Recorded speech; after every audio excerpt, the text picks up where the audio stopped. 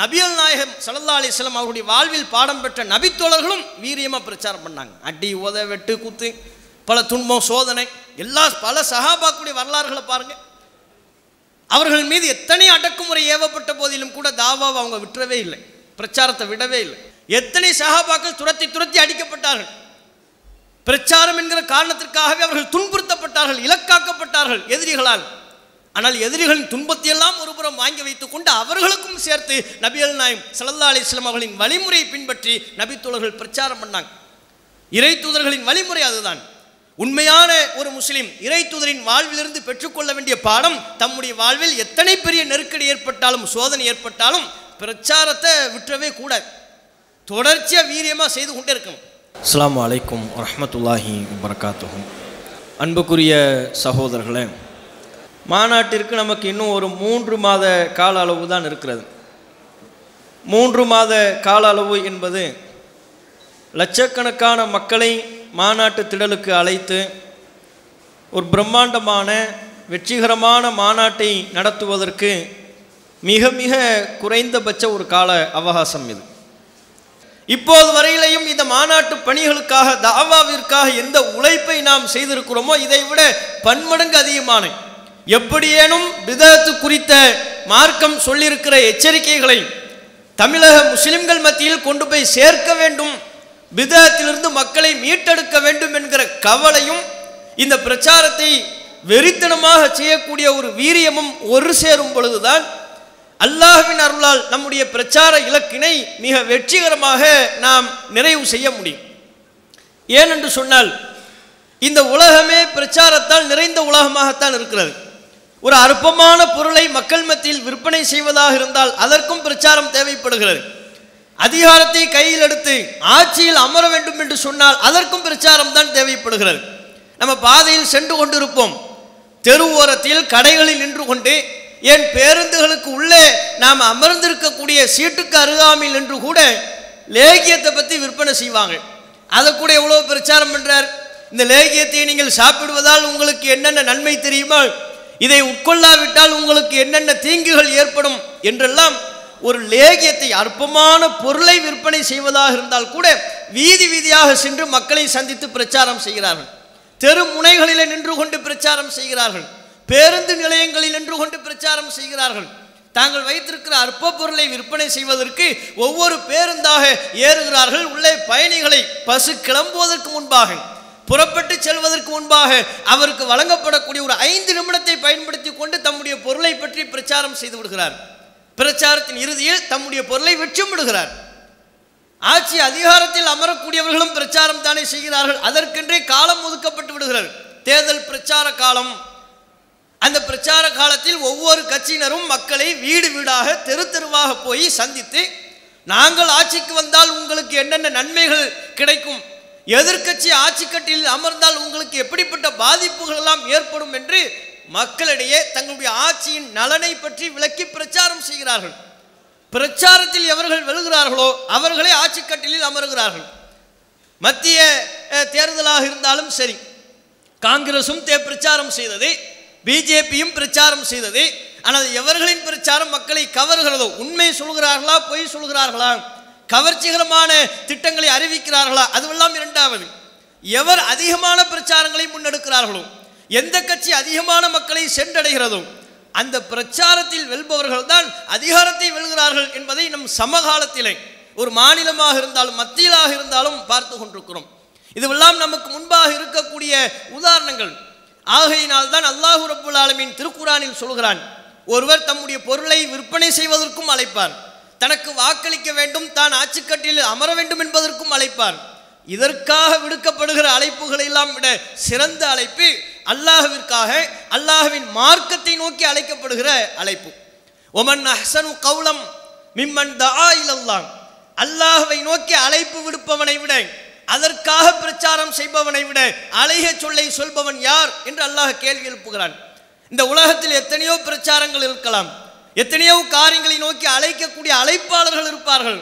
ஆனால் அல்லாஹ்வை நோக்கி அழைக்கக்கூடிய அழைப்பாளர்கள், இறைவனின் மார்க்கத்தை நோக்கி அழைக்கக்கூடிய அழைப்பாளர்கள், சத்தியத்தை நோக்கி அழைக்கக்கூடிய அழைப்பாளர்களே அல்லாஹ்விடத்தில் விருப்பத்திற்குரிய அழைப்பாளர்கள், அவர்களே உயர்ந்த அழைப்பாளர்கள் என்று அல்லாஹ் ரப்புல் ஆலமீன் திருக்குர்ஆனில் புகழாரம் சூட்டுவதை பார்க்கிறோம். அல்லாஹ் அவ்வாறு புகழாரம் சூட்டிய காரணத்தினால்தான் சத்திய பிரச்சாரத்தை கையில் எடுத்து சத்தியத்தை மக்களுக்கு மத்தியில் தெளிவுபட எடுத்துச் சொல்வது என்கிற கொள்கை அடிப்படையிலான பயணத்தை கடந்த 20 வருடத்திற்கு மேலாக நம்முடைய ஜமாத் முன்னெடுத்து கொண்டிருக்கிறது. தமிழகத்தில் எத்தனையோ பல அமைப்புகள் தோன்றி இருக்கிறது, எத்தனையோ பல அமைப்புகள் காலச்சுவட்டில் மறைந்திருக்கிறது.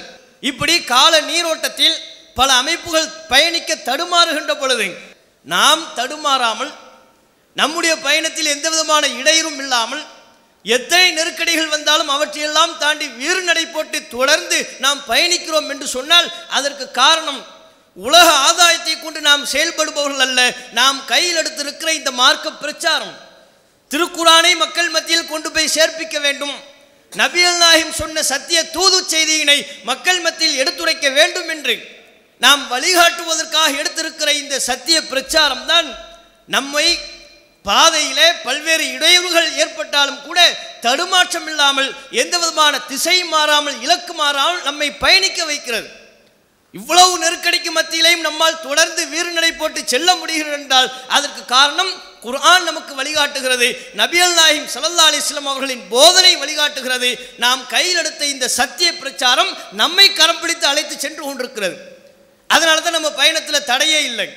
அதனால தான் நம்முடைய பயணத்தில் எந்த விதமான இடையூறுகள் வந்தாலும் அதை தாண்டி நாம் பயணித்து கொண்டே இருக்கிறோம். இதை வீரியத்தோடு செய்ய வேண்டும் என்பதற்காகத்தான் தொடர்ச்சியாக இந்த பிரச்சாரத்தினை நாம் மக்கள் மத்தியில் முன்னெடுத்து கொண்டே இருக்கிறோம். நம்முடைய பிரச்சாரத்தால் தமிழகம் அதிகமான அளவில் பயனை அடைந்திருக்கிறது. நம்முடைய பிரச்சாரத்தின் பலன்களை இன்றைக்கு நாம் கண் கொண்டு பார்த்து கொண்டிருக்கிறோம். ஆனால் என்ன ஒரு நிகழ்வு என்றால், இதுவெல்லாம் நம்முடைய பிரச்சாரத்தால் தான் ஏற்பட்டது என்பதை கூட மறந்தவர்களாக அதனோடு நாம் வாழ பழகிவிட்டோம். என்னென்ன மாற்றங்கள் எல்லாம் நம்முடைய கடந்த கால பிரச்சாரத்தினூடாக தமிழக முஸ்லிம்கள் மத்தியில் ஏற்பட்டிருக்கிறது. ஒரு காலத்தில் முஸ்லிம்கள் குர்ஆனை தொட வேண்டும் என்று சொன்னால் அதற்கு ஒழு என்கிற தூய்மை அவசியம், ஒழு இல்லாமல் குர்ஆனை தொடக்கூடாது. இதுதான் அத்தனை முஸ்லிம்களின் எண்ணமாக இருந்தது, செயல்பாடாக இருந்தது. வீடுகளில் நம்ம முன்னோர்கள், நம்முடைய அம்மாவுடைய அம்மா, நம்முடைய அத்தாவுடைய அத்தா, அவங்கள்ட்ட எல்லாம் குர்ஆனை தொடுவதாக இருந்தால் ஒழு இல்லை, குர்ஆனை ஓதும் பழக்கமெல்லாம் இருந்திருக்கும். ஆனால் குர்ஆனை தொடுவதற்கு தயங்குவார்கள். கேட்டால் ஒழு செய்து விட்டு தான் குர்ஆனை தொட வேண்டும் என்பார்கள். இது மார்க்கத்திற்கு எதிரான ஒரு செயல்பாடு. இப்படி இருந்த முஸ்லிம்களை இன்றைக்கு அல்லாஹ்வின் அருளால் அப்படிப்பட்ட மார்க்கத்திற்கு விரோதமான செயல்பாட்டினை பெருமளவில் முஸ்லிம்களின் நம்பிக்கையிலிருந்து, முஸ்லிம்களின் செயல்பாட்டிலிருந்து களைந்து எடுத்திருக்கிறோமா இல்லையா? இன்னைக்கு அதிகமான மக்கள் விழிப்புணர்வு பெற்றுவிட்டார்கள். குர்ஆனை தொடுவதற்கு ஒழு அவசியம் இல்லை, தாராளமாக குர்ஆனை தொடலாம், தொடுவது நன்மை கிடையாது, ஓதுவதுதான் நன்மை, ஓதுவதற்கு கூட ஒழு என்கிற தூய்மை அவசியம் இல்லை என்பதையெல்லாம் அறிந்து கொண்ட லட்சக்கணக்கான முஸ்லிம்கள் இன்றைக்கு இருக்கிறார்களே. இது யார் ஏற்படுத்திய விழிப்புணர்வு? எந்த பிரச்சாரம் ஏற்படுத்திய மாற்றம்? இந்த பிரச்சாரத்தை தமிழக முஸ்லிம்கள் மத்தியில் முன்னெடுத்தது யார்? முதலாவதாக அல்லாஹ்வின் அருளால் நாம் தான், நம்முடைய ஜமாத்து தான். குர்ஆனை தொடுவதற்கு ஒழு அவசியம் இல்லை என்கிற அது ஒரு சின்ன விஷயம்தான் நம்ம பார்வையில். பிரச்சாரத்தின் மூலமாக அந்த நம்பிக்கை மக்கள் மத்தியில், தவறான நம்பிக்கை களையப்பட்டது. இன்றைக்கு பெரும் மாற்றத்தை, அதனுடைய எழுச்சிகளை நாம் கண்டு கொண்டிருக்கிறோம். அதுபோல ஒரு காலத்தில் குர்ஆனை முஸ்லிம் அல்லாதவர்களுக்கு கொடுக்கக்கூடாது என்றார்கள். எந்த குர்ஆன் ஒட்டுமொத்த மனித சமூகத்திற்கும் நேர்வழி காட்டி என்று அல்லாஹ் சொன்னானோ அனைத்து சமுதாய மக்களும் படிக்க வேண்டும். ஹாதா பலாகுன் லின்னாஸ், இது உலகத்தில் உள்ள எல்லா மக்களையும் போய் சென்றடைய வேண்டும் என்று அல்லாஹ் சொன்னானோ அந்த குர்ஆனை தடுத்து வைத்திருந்தார்கள். அவர்களே குர்ஆனை எங்களுக்கு படிக்க தாங்கன்னு கேட்டால் கூட இல்லை, முஸ்லீம் அல்லாதவருக்கு நாங்கள் குர்ஆனை கொடுக்க மாட்டோம், நீங்கள் படிக்கக்கூடாது அப்படின்னு தடுத்தாங்க. ஆலிம்கள் இதை சொன்னார்கள், முஸ்லிம் அல்லாதவர்கள் குர்ஆனை வாசிக்கக்கூடாது, அவர்கள் குர்ஆனை தொடக்கூடாது, அவர்களுக்கு குர்ஆனை வழங்கக்கூடாது என்று பிரச்சாரம் செய்தார்கள், மார்க்க தீர்ப்பு வழங்கினார்கள். அதை உடைத்தது யார்? அல்லாஹ்வின் அருளால் இன்றைக்கு ஏராளமான முஸ்லிம் அல்லாதவர்கள், அதிகாரிகள், ஆட்சியாளர்கள், அவர்களிடமெல்லாம் இன்றைக்கு குர்ஆன் மிக எளிதாக செல்கிறது என்றால் அந்த எண்ணம் முஸ்லிம்களின் சிந்தனையிலிருந்து மட்டுமல்ல, முஸ்லிம் அல்லாதவர்களின் சிந்தனையிலிருந்தும் கலட்டி எடுக்கப்பட்டு எங்களுக்கு குர்ஆனை தாங்க, நாங்கள் படிக்க விரும்புகிறோம் என்று சொல்லுகிறார்களே. இந்த மாற்றம் தமிழக முஸ்லிம்கள் மத்தியில் எப்படி ஏற்பட்டது? நம்முடைய வீரியமிக்க பிரச்சாரம், கடந்த காலங்களில் குர்ஆன் முஸ்லீம் அல்லாதவர்களுக்கு கொடுக்கக்கூடாது என்று சொல்வது தவறு. இந்த குர்ஆனே முஸ்லீம் அல்லாதவர்களுக்கு தான் அருளப்பட்டது. நபிகள் நாயகம் ஸல்லல்லாஹு அலைஹி வஸல்லம் அவர்கள் இறை தூதராக நியமிக்கப்படுகின்ற பொழுது அவர் ஒருவர் தான் முஸ்லீம். மக்காவை சுற்றிலும் நபிகள் நாயகம் அல்லாத அத்தனை மக்களும் முஸ்லீம் அல்லாதவர்களாக இருந்தார்கள். படிப்படியாகத்தான் முஸ்லிம்களின் எண்ணிக்கை அதிகரித்தது. முஸ்லீம் அல்லாதவர்களை நேர்வழிக்கு அழைப்பதற்காகத்தான் இந்த குர்ஆன் அருளப்பட்டது. ஆகவே இந்த குர்ஆனை முஸ்லீம் அல்லாதவர்களுக்கும் வழங்க வேண்டும் என்று சொல்லி பிரச்சாரம் செய்தோமா? அதன் மாற்றத்தை இன்றைக்கு நாம் பார்க்கிறோமா இல்லையா? யாரெல்லாம் கடந்த காலங்களில் முஸ்லீம் அல்லாதவர்கள் குர்ஆனை அவங்க படிக்கக்கூடாது, அவங்களுக்கு கொடுக்கக்கூடாதுன்னு சொன்னாங்களோ அவர்களை இன்றைக்கு அதிகாரிகளை சந்திக்கின்ற பொழுது, முஸ்லீம் அல்லாத பிறமது அன்பர்களை சந்திக்கின்ற பொழுது குர்ஆனை கொடுக்குறாங்க. எப்பேற்பட்ட மாற்றம் நம்முடைய பிரச்சாரத்தால் ஏற்பட்டிருக்கிறது. அதுபோல இரத்த தானம் செய்வது ஹராம் என்று சொன்னார்கள். இரத்தத்தை எல்லாம் தானமாக கொடுக்கக்கூடாது, அது ஹராமே, அடுத்தவங்களுக்கு கொடுக்கக்கூடாதுன்னாங்க. உணவு கொடுக்கலாம், காசு கொடுக்கலாம், பணம் கொடுக்கலாம், இரத்தத்தை கொடுக்கக்கூடாதுன்னாங்க. அதனால் இரத்த தானம் செய்வது இந்த எண்ணம், இந்த நம்பிக்கை முஸ்லிம்களிடையே ஆழமாக வேரூன்றி இருந்த காரணத்தினாலே இரத்த தானம் சம்பந்தமான விழிப்புணர்வுலாம் முஸ்லிம்கள்கிட்ட கிடையாது. அந்த மூட நம்பிக்கை, அந்த தவறான மார்க்கத்திற்கு எதிரான நம்பிக்கையெல்லாம் நம்முடைய பிரச்சாரத்தின் மூலமாக வென்றெடுத்தோம். அதன் விளைவு லட்சக்கணக்கான இளைஞர்கள் பிற மக்களுக்கு, முஸ்லிம் அல்லாத மக்களுக்கு, சமூக மக்களுக்கு இரத்தத்தை தானமாக வழங்க முன் வந்தார்கள். நம் சமுதாயத்தில் உள்ள, நம் ஜமாத்தில் உள்ள இளைஞர்கள் அதிக அளவில் இரத்த தானம் செய்த காரணத்தினால் தமிழகத்திலே தொடர்ச்சியாக 10 ஆண்டுகளுக்கும் மேலாக இரத்த தானம் செய்யக்கூடிய தொண்டு நிறுவனங்களிலேயே முதல் இடத்தை பெற்ற நிறுவனம் தமிழ்நாடு தௌஹீத் ஜமாத் என்கிற பெயரை பெரும் அளவுக்கு முஸ்லிம்கள் சாரை சாரையாக இரத்த தானம் செய்ய வந்தார்களா இல்லையா? இன்னைக்கு இரத்த தானம்லாம் கொடுக்குறாங்களே, எல்லோருமே அந்த காரியத்தில் செயல்பாட்டில் ஈடுபடுகிறார்கள். இவற்றையெல்லாம் தாண்டி ஒரு காலத்தில் முஸ்லிம் சமுதாய பெண்மணிகள் மத்தியில் மார்க்கம் சம்பந்தமான விழிப்புணர்வே கிடையாது. குர்ஆனை பற்றி தெரியாது, நபிகள் நாயகத்தின் போதனை பற்றி தெரியாது. அவர்களுக்கு தெரிந்ததெல்லாம் மௌலிது தெரியும், தொழுகை குறித்து முழுமையாக தெரியாது. மார்க்கம் சொன்ன அவர்களுக்கு கடைபிடிக்க வேண்டும் என்று சொல்லியிருக்கிற எந்த சட்டத்திட்டங்களும் தெரியாது. அப்படித்தான் இருந்தாங்க. ஹிஜாப்லாம் கிடையாது, பர்தாவையெல்லாம் கடைபிடிக்க மாட்டாங்க. ஆனால் இன்னைக்கு நிலைமை என்ன? தமிழகம் முழுக்க முஸ்லிம்கள் அடர்த்தியாக வாழக்கூடிய எந்த தெருக்களில் நீங்கள் நுழைந்தாலும், குமரி பெண்களாக இருந்தாலும், திருமண ஆன பெண்களாக இருந்தாலும் 100க்கு 90-95% பர்தா போட்டவர்களாக, ஹிஜாப் அணிந்தவர்களாகத்தான் நம்ம பார்க்கணும். இந்த மாற்றத்தை தமிழகத்தில் உண்டாக்கியது யாரு? நம்ம ஜமாத்தினுடைய பிரச்சாரம். துவக்க காலகட்டத்தில் பெண்கள் மத்தியில் அவர்கள் கடைபிடிக்க வேண்டிய மார்க்கம் சொல்லக்கூடிய ஒழுங்குமுறைகளை எல்லாம் நாம மக்கள் மத்தியில் சொன்னோம். அதன் விளைவாகத்தான் இன்றைக்கு அப்படிப்பட்ட ஒரு புரட்சியை பெண்கள் மத்தியில் நம்ம பார்க்குறோம். இதை நம்ம சொல்லலை. சமீபத்தில் சங் பரிவார் அமைப்பை சார்ந்த ஒருவர் ஒரு யூடியூப் சேனலுக்கு பேட்டி கொடுக்குறாரு. அந்த ஹிஜாப் பிரச்சனை, கர்நாடகாவில் ஹிஜாப் பிரச்சனை வருதில், அதை ஒட்டி அப்போ அவர் சொல்கிறார், தமிழ்நாட்டில் முஸ்லீம் பெண்கள்லாம் ஹிஜாப் போடுறதுக்கு காரணமே தமிழ்நாடு தௌஹீத் ஜமாத் தான். இவங்க தான் பிரச்சாரம் பண்ணி முஸ்லீம் பெண்களெல்லாம் கெடுத்துட்டாங்க. இந்த அடிப்படை வாதத்தை நோக்கி அவங்க பெண்களை நகர்த்தி விட்டார்கள் என்று ஒரு சங் பரிவார கும்பல்களை சார்ந்தவர்கள் அவர்களுக்கு தெரிகிறது. தமிழக முஸ்லிம்கள் மத்தியில் ஏற்பட்டிருக்கிற இந்த மாற்றம் நம்முடைய ஜமாத்தின் வீரியமிக்க பிரச்சாரத்தினால் ஏற்பட்டது என்று அவங்க அது அடிப்படைவாதம்னு சொல்லுவாங்க. அவங்க தவறான புரிதல், அது அடிப்படைவாதம் அல்ல என்பதுதான் நம்முடைய நிலைப்பாடு. அது தனி.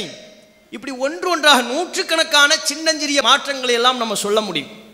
இதுவெல்லாம் நம்முடைய கடந்த கால பிரச்சாரத்தின் மூலமாக செஞ்சது. அதுதான் இன்றைக்கி நம்ம செய்ய வேண்டியது இருக்கிறது. ஆனால் நம்ம என்ன நினைத்து விட்டோம் என்றால், ஒரு வரதட்சணையை ஒழித்து விட்டோம் என்று நாம கற்பனை செய்து கொண்டு, வட்டியை ஒழித்து விட்டோம் என்று நினைத்து கொண்டு நம்ம பிரச்சாரம் முடிந்து விட்டது, இதுக்கப்புறம் நமக்கு பெருசாக வேலை இல்லை என்று நினைக்கிறார்கள். நம்ம ஜமாத்தில் அங்கம் வகிக்கக்கூடிய பலரும் இனி நம்ம வீரியமாக பிரச்சாரம் பண்ண வேண்டிய தேவையெல்லாம் இல்லை, அதற்கான வேலை நமக்கு இல்லை என்று நினைக்கிறார்கள். அப்படி கிடையாது. கடுமையான வேலை நமக்கு இன்னும் மீதம் இருக்கிறது. இன்னும் முஸ்லிம்களுக்கு மத்தியில் ஷிர்க் இருக்கிறது. இன்றைக்கும் முஸ்லிம்களுக்கு மத்தியில் பிதாத், இஸ்லாத்திற்கு சம்பந்தம் இல்லாத ஆனால் இஸ்லாத்தின் சாயம் பூசி செய்யப்படுகிற, இஸ்லாமிய மார்க்கம் சொன்னது என்கிற தவறான நம்பிக்கையின் பேரில் செய்யப்படுகிற பல அனாச்சாரங்கள் முஸ்லிம்கள்கிட்ட இருக்கு. அதையெல்லாம் அழிக்க வேண்டும், ஒழிக்க வேண்டும் என்றால் கடந்த காலங்களில் நாம் எவ்வளோ வீரியத்தோடு பிரச்சாரம் செய்தோமோ, அதன் அறுவடையை முஸ்லிம்கள் மத்தியில் பார்க்கிறோமோ, அதே போல வீரியமிக்க பிரச்சாரத்தை நாம் தொடர்ச்சியாக செய்வோமேயானால் கண்டிப்பாக இந்த பிதாத்தும் ஒழிக்கப்படும். அதற்கு நாம் பம்பரமாக சுழன்று பிரச்சாரம் செய்யணும். நீங்கள் ஒரு சின்ன விஷயத்தை நினச்சி பாருங்கள். ஷிர்க் ஒழிப்பு மாநாடு நடத்தணும், இதே திருச்சியில் தான் நடத்தணும். அது மக்கள் மத்தியில் எவ்வளோ ரீச்சு, அதுக்குரிய ரீச்சு தெரியுமா இல்லை? எல்லாத்துக்கும் அதை விலக்கி சொல்ல வேண்டிய அவசியமே இல்லை என்கிற அளவுக்கு அதுக்குரிய ரீச்சு தெரியும். எந்த அளவுக்கு அது ரீச் ஆனது, மக்கள் மத்தியில் போய் சென்றடைந்தது. பல பேர் ஷிர்க் மாநாடுன்னு நம்ம அறிவித்த உடனே வழக்கு தொடுக்க ஆரம்பித்தாங்க. காலங்கள் கிட்ட நெருங்க நெருங்க கோர்ட்டுக்கு போகிறாங்க, இவங்க நடத்தக்கூடாது, ஷிர்க்கை ஒழிக்கக்கூடாது. இன்னும் சில பேர் அவதூறு பண்ணாங்க, என்ன ஷிர்க்குங்கிற ஆளை ஒழிக்க போகிறாங்க இவங்க, இப்படி கதை கட்டினாங்க. உளவுத்துறையிலேருந்துலாம் ஃபோனு, யாரை நீங்கள் ஒழிக்க போகிறீங்க, அந்த ஷிர்க்குங்கிறது யார் சொல்லுங்கள், யாரை நீங்கள் ஒழிக்க போகிறீங்க. விளையாட்டுக்களை நிஜமா இந்த சில பின்தங்கிய மாவட்டங்களில் உளவுத்துறையினர் ஷிர்க்குனா என்னென்ன தெரியாமல் இப்படிலாம் கேள்விகளை நம்ம எதிர்கொண்டோம். எல்லா மட்டத்திற்கும் நாம் நடத்துகிற மாநாடு, அது தொடர்பான விழிப்புணர்வு செய்தி மக்களை போய் சென்றடைந்தது. முஸ்லிம்களுக்கு தாவா செய்வது என்பதை தாண்டி உளவுத்துறையினருக்கெல்லாம் தாவா செய்யக்கூடிய ஒரு வாய்ப்பு நம் சமுதாய மக்களுக்கு, நம் ஜமாத்து மக்களுக்கு ஏற்பட்டுச்சு. ஷிர்க்குனா ஒரு ஆள் இல்லைங்க அப்படின்னா இதுதான். முஸ்லிம்கள்கிட்ட இஸ்லாத்தில் இல்லாத பல அனாச்சாரங்கள்லாம் புகுந்திருக்குது, அது வேண்டாம்னு சொல்கிறது தான் இந்த மாநாட்டின் அம்சம். சொன்னோமா இல்லையா, பிரச்சாரம் செய்தோமா இல்லையா? எந்த அளவுக்குனா மாநாடு நடத்தி முடித்த ஒரு சில தினங்கள்லேயே தமிழ் ஹிந்துவில் நடுப்பக்கத்தில் சமஸ் என்பவர் ஒரு கட்டுரை எழுதுகிறார். என்ன கட்டுரை? இந்த நமக்கு பேர் அவங்க வச்சிருக்கிற பேர் வஹாபிகள், இவங்க வளர்ந்துக்கிட்டே இருக்கிறாங்க. திருச்சியில் ஷிர்க் ஒழிப்பு மாநாடுன்னு ஒன்று நடத்தியிருக்கிறாங்க பார். தமிழ் ஹிந்துவில் அன்றைக்கு தமிழ் ஹிந்துங்கிறது அவ்வளவு பரிச்சயமான ஒன்றாக, அனைத்து மக்களாலும் ஆசிக்கப்படுகிற ஒன்றாக இருந்தது. இன்றைக்கி ரொம்ப மோசமான ஒரு தொடர்ச்சியாக முஸ்லீம்களுக்கு எதிரான செய்திகள்லாம் போட ஆரம்பிச்சிட்டாங்க, அது வேறு. அப்போ அதில் நடுப்பக்கத்தில் கட்டுரை எழுதுனாங்க, இந்த மாதிரி தமிழ்நாட்டில் திருச்சியில் ஷிர்க் ஒழிப்பு மாநாடு நடத்தியிருக்கிறாங்க, லட்சக்கணக்கான முஸ்லீம்கள்லாம் பங்கேற்றிருக்கிறாங்க. இது ரொம்ப தப்பான ஒன்றுன்னு சொல்லி பல தவறான வாதங்களை முன்வைத்து அவர்கள் சொல்லக்கூடிய ஒரு நிகழ்வை நம்ம பார்த்தோம். பத்திரிகையாளர்கள் அவர்களால் கவனிக்கப்படுகிற ஒரு அம்சமாக இருந்தது. அந்த மாநாடு மக்கள் மத்தியில் போய் சென்றடைந்ததற்கு, நல்ல ரீச்சு கிடைத்ததற்கு காரணம் வீரியமிக்க பிரச்சாரம். தலைவர்கள் காரணம் அல்ல, ஒவ்வொரு தொண்டர்களும் பம்பரமாக சுழன்று பிரச்சாரம் செய்தார்கள். ஒவ்வொரு தொண்டர்களும் மக்களினுடைய நலனில் அக்கறை கொண்டு, சமுதாய அக்கறையோடு கவலையோடு மார்க்க பிரச்சாரம் செய்தார்கள். தெரு தெருவா இறங்கி பிரச்சாரம் பண்ணாங்க, குழு தாவா பண்ணாங்க, கிராமப்புற தாவா பண்ணாங்க. ஷிர்க் ஒழிப்பு மாநாட்டை ஒட்டி பல கிராமங்களில் தாவா செய்ததனுடைய விளைவாக மாநாட்டுக்கு அப்புறம் எத்தனை கிராமத்தில் தௌஹீத் ஜமாத்திற்கு புதிய கிளைகள் தோன்றியது தெரியுமா? பல புதிய கிளைகள் தோன்றியது அந்த காலகட்டத்தில். காரணம் பிரச்சாரம், வீரியமிக்க பிரச்சாரம். நபிகள் நாயகம் ஸல்லல்லாஹு அலைஹி வஸல்லம் அவர்கள் தானே நமக்கு முன்னுதாரணம். நபிகள் நாயகம் ஸல்லல்லாஹு அலைஹி வஸல்லம் அவர்கள் நமக்கு சிறந்த முத்திரை பதித்த முன்மாதிரியாக விளங்கிய நபிகள் நாயகம் அவர்களுக்கு பல்வேறு இடையூறுகள் ஏற்பட்ட போதிலும், அவர்கள் மனதை தாக்கும் அளவிற்கு பல்வேறு சோகங்கள் ரசூலுல்லாவுக்கு ஏற்பட்ட போதிலும், பிரச்சாரம் பண்ணுறதுலேருந்து ரசூலுல்லா தன்னை விலகிக்கொள்ளவே இல்லை, விடுவித்துக் கொள்ளவே இல்லை. எல்லா கட்டத்திலும் ரசூலுல்லா பிரச்சாரத்தோடு பிணைந்திருந்தார்கள். எந்த அளவுக்கு என்றால், நமக்கெல்லாம் நன்கு தெரிந்த சம்பவம், நபிகள் நாயகம் ஸல்லல்லாஹு அலைஹி வஸல்லம் அவர்களின் மகன் இப்ராஹிம் குறைந்த வயதிலேயே மரணத்தை தழுவி விட்டார். அப்போது மக்கள் எல்லாம் பேசிக்கொள்கிறார்கள். சூரிய கிரகணம் அன்றைக்கென்று ஏற்பட்டு விட்டது. மக்கள் பேசிக்கிறாங்க, இன்னைக்கு சூரிய கிரகணம் ஏற்பட்டதுக்கு யார் காரணம், என்ன காரணம்? ரசூலுல்லாவுடைய குடும்பத்தில் ஒரு மௌத்து விழுந்துருச்சுல, அல்லாஹ்வுடைய தூதர்னா சும்மாவா? அவங்க குடும்பத்தில் ஒரு மௌத்து, ஒரு மரணம் என்ற காரணத்தினால தான் கிரகணம் ஏற்பட்டுருச்சு என்று ஒரு சிலர் பேசிக்கொள்கிறார்கள். இது நபிகள் நாயகத்தின் காதை அடைகிறது. அந்த நேரத்தில் ரசூலுல்லாஹ் எவ்வளோ மனவேதனையில் இருந்திருப்பாங்கன்னு யோசிச்சு பாருங்கள். தன்னுடைய சொந்த மகனை, அதுவும் ஆண் பிள்ளை, அவங்க வளர்ந்த ஆளாக்கி ரசூலுல்லாவுக்கு தன்னுடைய பிள்ளை குறித்து கனவு இருக்காதா, ஆசைகள் இருக்காதா? தன்னுடைய மகனை இழந்து வாடுகிற அந்த துன்பமான நேரத்தின் போது கூட மக்கள் இப்படி பேசிக்கொள்கிறார்கள் என்று சொன்ன பொழுது, நபிகள் நாயகம் ஸல்லல்லாஹு அலைஹி வஸல்லம் அவர்கள் மரணத்தின் கவலைகளை எல்லாம், தம்முடைய உள்ளத்தில் ஆழமாக பதிந்திருக்கிற மரணத்தின் கவலைகளை ஓரமாக ஒதுக்கி விட்டு மக்களை கூப்பிடுங்கன்ட்டாங்க. எல்லாரையும் கூப்பிடுங்க, பள்ளிக்கு வர சொல்லுங்கள். தொழுக முடியுது, எல்லாரும் உட்கார்ந்துருக்கிறாங்க. எழுந்துற சொல்ல ஒரு பக்கம் மகனின் சடலம், ஜனாசா, மரணம், இழப்பு, கவலை. இன்னொரு பக்கம் ரசூலுல்லாஹ் அந்த மக்கள்கிட்ட பிரச்சாரம் பண்ணுறாங்க. என்ன சொல்லிக்கிட்டு இருக்கிறீங்க? என்ன, என்னுடைய குடும்பத்தில் ஒரு மரணம் ஏற்பட்டு விட்டால் கிரகணம் ஏற்படுதுன்னு சொல்கிறீங்களா? இதான் நீங்கள் மார்க்கம் படித்த நிலையா? இன்ன ஷம்ஸ வல் கமர் ஆயத்தானி மின் ஆயாத்தில்லாஹ், சூரியனும் சந்திரனும் அல்லாஹ்வின் அத்தாட்சிகள். லா யன்ஹஸிஃபானி லி மௌத்தி அஹதின், யாருடைய மரணத்திற்காகவும் அவைகள் துக்கம் அனுஷ்டிக்க வேண்டிய தேவையில்லை. நீங்கள் என்ன பேசிக் கொண்டிருக்கிறீர்கள் என்று தம்முடைய மகனின் மரண வேளையின் போது கூட நபிகள் நாயகம் ஸல்லல்லாஹு அலைஹி வஸல்லம் அவர்கள் பிரச்சாரத்தை தான் செய்தார்கள். பிரச்சாரத்திலிருந்து ரசூலுல்லாஹ் விலகலை. தன்னுடைய மரண தருவாயின் போது சக்கராத்துடைய காலத்தில் ரசூலுல்லாஹ் இருந்தாங்க, அப்போ பிரச்சாரத்தை விட்டாங்களா? அப்போ ரசூலுல்லாஹ் சொன்ன போதனைகள் என்று ஹதீஸுகளில் பார்த்து அவ்வளோ போதனைகள். அல்லாஹ்வின் தூதர் தன்னுடைய மரண வேலை நெருங்குகின்ற பொழுது மக்களுக்கு என்னவெல்லாம் அறிவுரை சொன்னார்கள், அது ஒரு லிஸ்ட். அந்த சக்கராத்துடைய காலத்தில் கூட தன் குடும்பத்தை அழைச்சி பேசலை, மனைவி மக்கள் கூப்பிட்டு பேசிக்கிட்டு இருக்கலை, தான் கொடுத்த கடன் தன்னிடத்தில் சிலர் வாங்க வேண்டியது அதை பற்றிலாம் பொருளாதாரத்தை பற்றி பேசலை. அப்போதும் ரசூலுல்லாஹ் தாவா தான் பண்ணாங்க. அஸ்ஸலா அஸ்ஸலாம், தொழுகை தொழுகைன்னாங்க.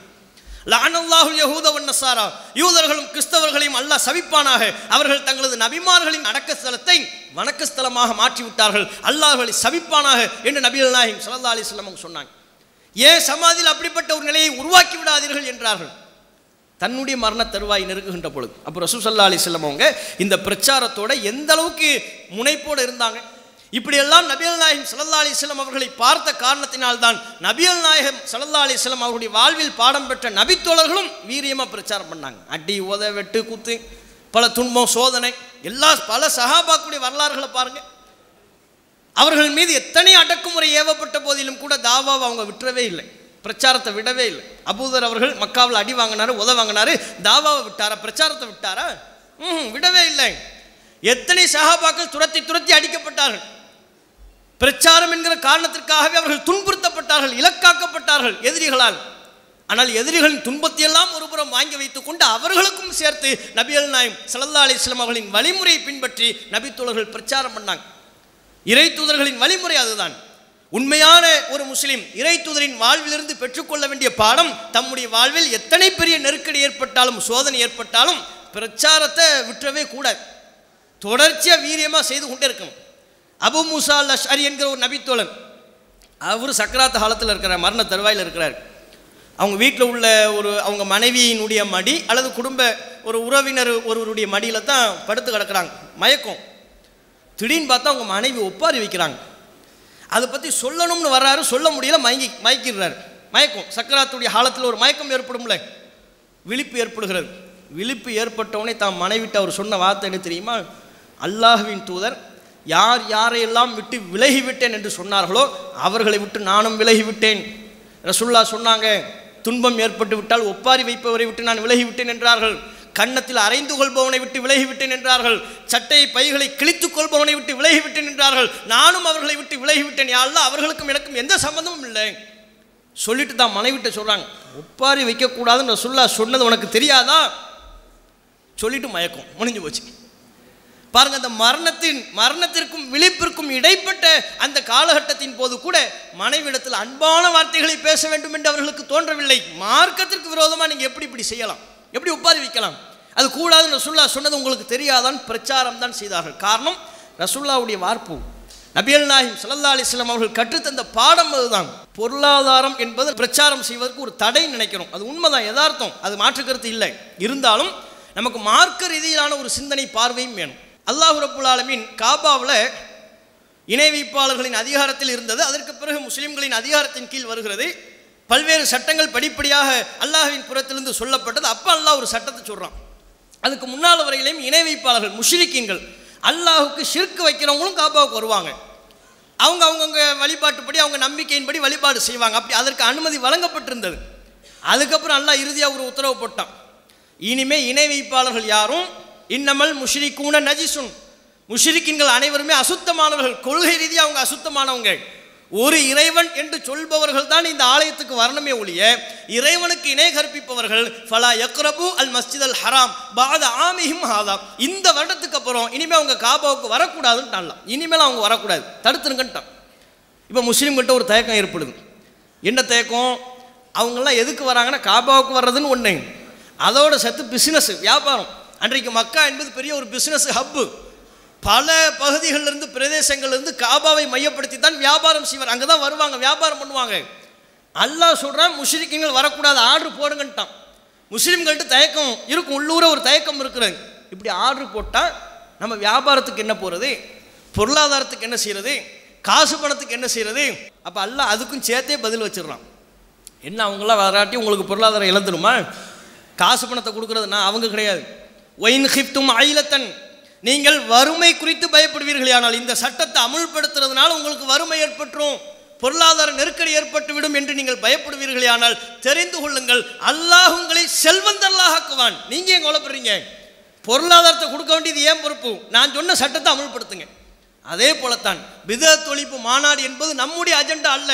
பிதஅத் ஒழிக்கப்பட வேண்டும், அது குறித்த மார்க்கத்தின் எச்சரிக்கை ஒட்டுமொத்த முஸ்லிம்களையும் சென்றடைய வேண்டும் என்பது அல்லாஹ்வுடைய சட்டம். அந்த அல்லாஹ்வுடைய சட்டத்தை கையில் ஏந்தியவர்களாக நாம் தமிழகம் எங்கும் வீரியத்தோடு சுழற்றி பிரச்சாரம் செய்கின்ற பொழுது பொருளாதார நெருக்கடி நமக்கு ஒரு டாபிக்கே இல்லை. அல்லாஹ்வுடைய தீனுக்காக நாம் களத்தில் இறங்குகின்ற பொழுது அல்லாஹ் குர்ஆனில் சொன்னான் அல்லவா, ஃபஸௌஃப யுக்னிகுமுல்லாஹ், அல்லாஹ் உங்கள் கையில் செல்வத்தை தருவான். யாரும் அது குறித்து கவலைப்பட வேண்டிய அவசியம் இல்லை. ஆகையினால் அல்லாஹ் நம்மின் மீது சுமத்திருக்கிற தீனுடைய இந்த வேலையை, பிரச்சார வேலையை வீரியத்தோடு செய்வோமா என்று கேட்டு 3 மாத காலம்தான், 90 நாள், அதை விட குறைந்த கால அவகாசம் தான் இருக்கு. இந்த 3 மாதத்தில் உள்ள ஒவ்வொரு நாளையும் ஒவ்வொரு மணி நேரத்தையும் முக்கியமாக பயன்படுத்தி கொண்டு தனிநபர் சந்திப்பு, கிராமப்புற தாவா, குழு தாவா, ஆண்கள் குழு தாவா, பெண்கள் குழு தாவான்னு அப்படியே எங்கே பார்த்தாலும் குழு தாவா சென்று கொண்டு இருப்பார்கள். அப்படியான ஒரு வீரியத்தோடு நம்முடைய தாவா பணி அமைத்துக் கொள்ளணும். அல்லாஹ் ரப்புல் ஆலமீன் அந்த வாய்ப்பினை நம்ம அனைவருக்கும் தந்தருள்வானா என்று கேட்டு என்னுடைய உரையை நிறைவு செய்து கொள்கிறேன். வாஹிர் தாவானா அல்ஹம்துலில்லாஹி ரப்பில் ஆலமீன்.